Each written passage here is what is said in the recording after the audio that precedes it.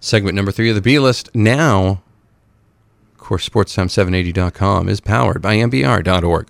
I'm glad somebody's watching, and that's one. That's good. Okay, well, you can count me down for one, probably maybe a couple a day, roughly. So, maybe 2.5. You can give it that. As one person told me once when I asked them how they got their stream numbers, they're like, oh, we multiply it times 4.5. I'm like, why? They're like, well, there's an average of 4.5 people in every room. And I'm like, you haven't been in my room. There's like one and a cat, man. That's not really going to help you. So, yeah, it's kind of how that stuff works. Spend a lot of money on Amazon? It totally does. Yeah, absolutely. I've had to change that pin multiple times because my 2-year-old was able to figure it out. It was pretty wild. You go with Gronk's favorite number over and over and over again, and eventually they just catch on. So, What can we take away from this as we look forward to the off season from Celticsville?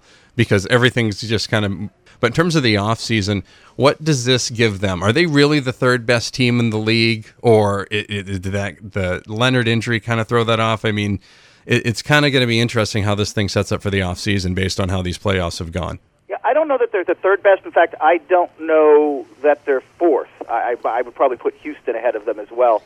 But look, you went into this season trying to take a step forward. You got the number 1 seed. They got the number 1 seed in the East. They advanced to the Eastern Conference Finals. That's the next step. Rarely do things happen like the 2008 Celtics where you throw a team together and they make this leap. And that was a team, by the way, loaded with veteran guys who were ready to make that jump. They'd just been in different places.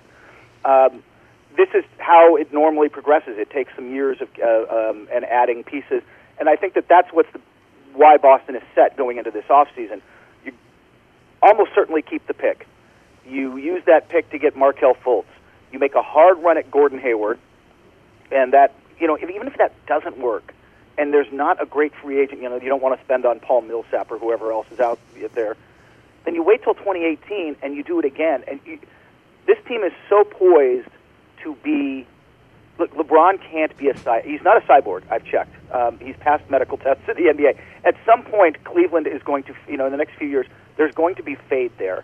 And Boston is so poised to be the next really great team in the East. I mean, yeah, Milwaukee's coming up, and there's other good teams, but they're poised to make some deep runs in the playoffs in the coming years. And I don't think it's something. It's going to require a little patience from Celtics fans, which is always hard to do when you get this close. But they're really, if they don't mess this up, they're really poised to be a very good team for a very long time. So I guess kind of the concern I think I have is they make a run at Hayward and Hayward decides to stay in Utah. What do you think on that? Do you think Hayward's kind of married to Utah? Do you think he's gonna hang with Quinn Snyder, or do you think the appeal of maybe going back to Stevens and working in a system that maybe he knows and would be something that would work for him, but he's got to take a little less money and kind of uproot his career? So it's kind of a tough one. It reminds me of the Al Horford thing last year. It was kind of Al Horford or bust. And I mean, it was Al Horford, Kevin Durant or bust if they were going to be a title contender, and they only got one of two. So if they're going, kind of for one guy this year, you've kind of got to put all your eggs in the Gordon Hayward basket. It's not really, there's not a lot of plan Bs in that situation other than stay the course and maintain it. And I think Celtics fans are really impatient with that. I know I am, and I know the right thing to do is to do it slowly, but it just gets so agitating after a while. It's like, okay, we get it, Cavaliers, Warriors, it's cute.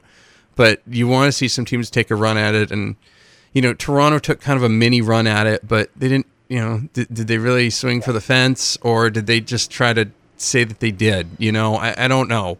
So there's no wrong answer here, I guess, but I'd like to see, and after seeing Markelle Fultz's new gun show yesterday, apparently he's been working out, 2 tickets to the gun show, the future looks bright regardless, but I'd like to see them at least explore some options and see if there's something else available if Hayward doesn't come here. You can certainly look at it, but I wouldn't give up the pick, and I wouldn't give up a lot of assets to get a Jimmy Butler right now. Gordon Hayward, it's really hard to predict. The sense that what he's thinking depends on who you talk to around the league. He does like Utah. He's not necessarily a guy drawn to the bright lights in the big cities and that kind of. He's kind of a quieter guy who's not the not the guy who goes and hangs out at the clubs all night. So there is some draw to Utah, and like you said, they can offer the extra guaranteed year. But I think the pitch you make if you're the Celtics is, like you said, hey, you know Brad Stevens, you know this system, you know this is a guy who was recruiting you when you were a 5'11" nothing. This is a guy who believed in you before anybody else did. So there's that. But the second part of it is the pitch you were sort of making, and we were just talking about, which is, look, at some point Cleveland, it will fade. But more than that, if you come in now, we got a shot at them.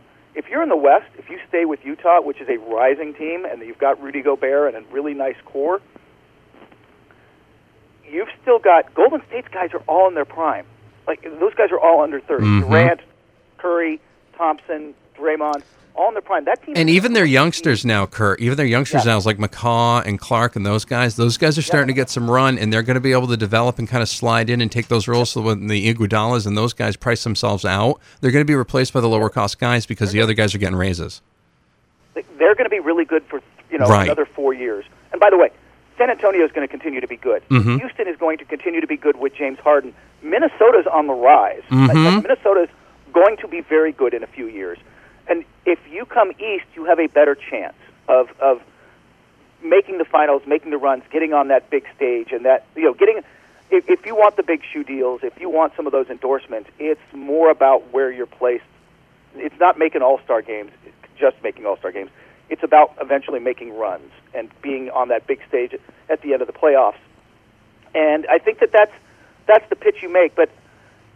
Everything, I think it's kind of a toss-up, and it really depends, not even so much on the pitches, although that'll matter a little, as much as where his head is at and what he really wants. And he's got some soul-searching to decide what's important to him and what he wants to do.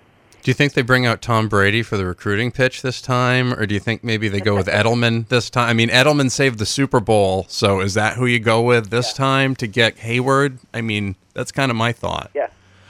Yeah, that's not a bad call. Yeah, hey, bring back anybody that works. I don't know, get Willie McGinnis to come back out. That one wouldn't be too bad either. That wouldn't be too bad either. Honestly, we could get Ernie Adams. Maybe he could get him. I'm not really sure. Kurt Helin, ProBasketballTalk.com, part of the NBC Sports Network and NBCSports.com.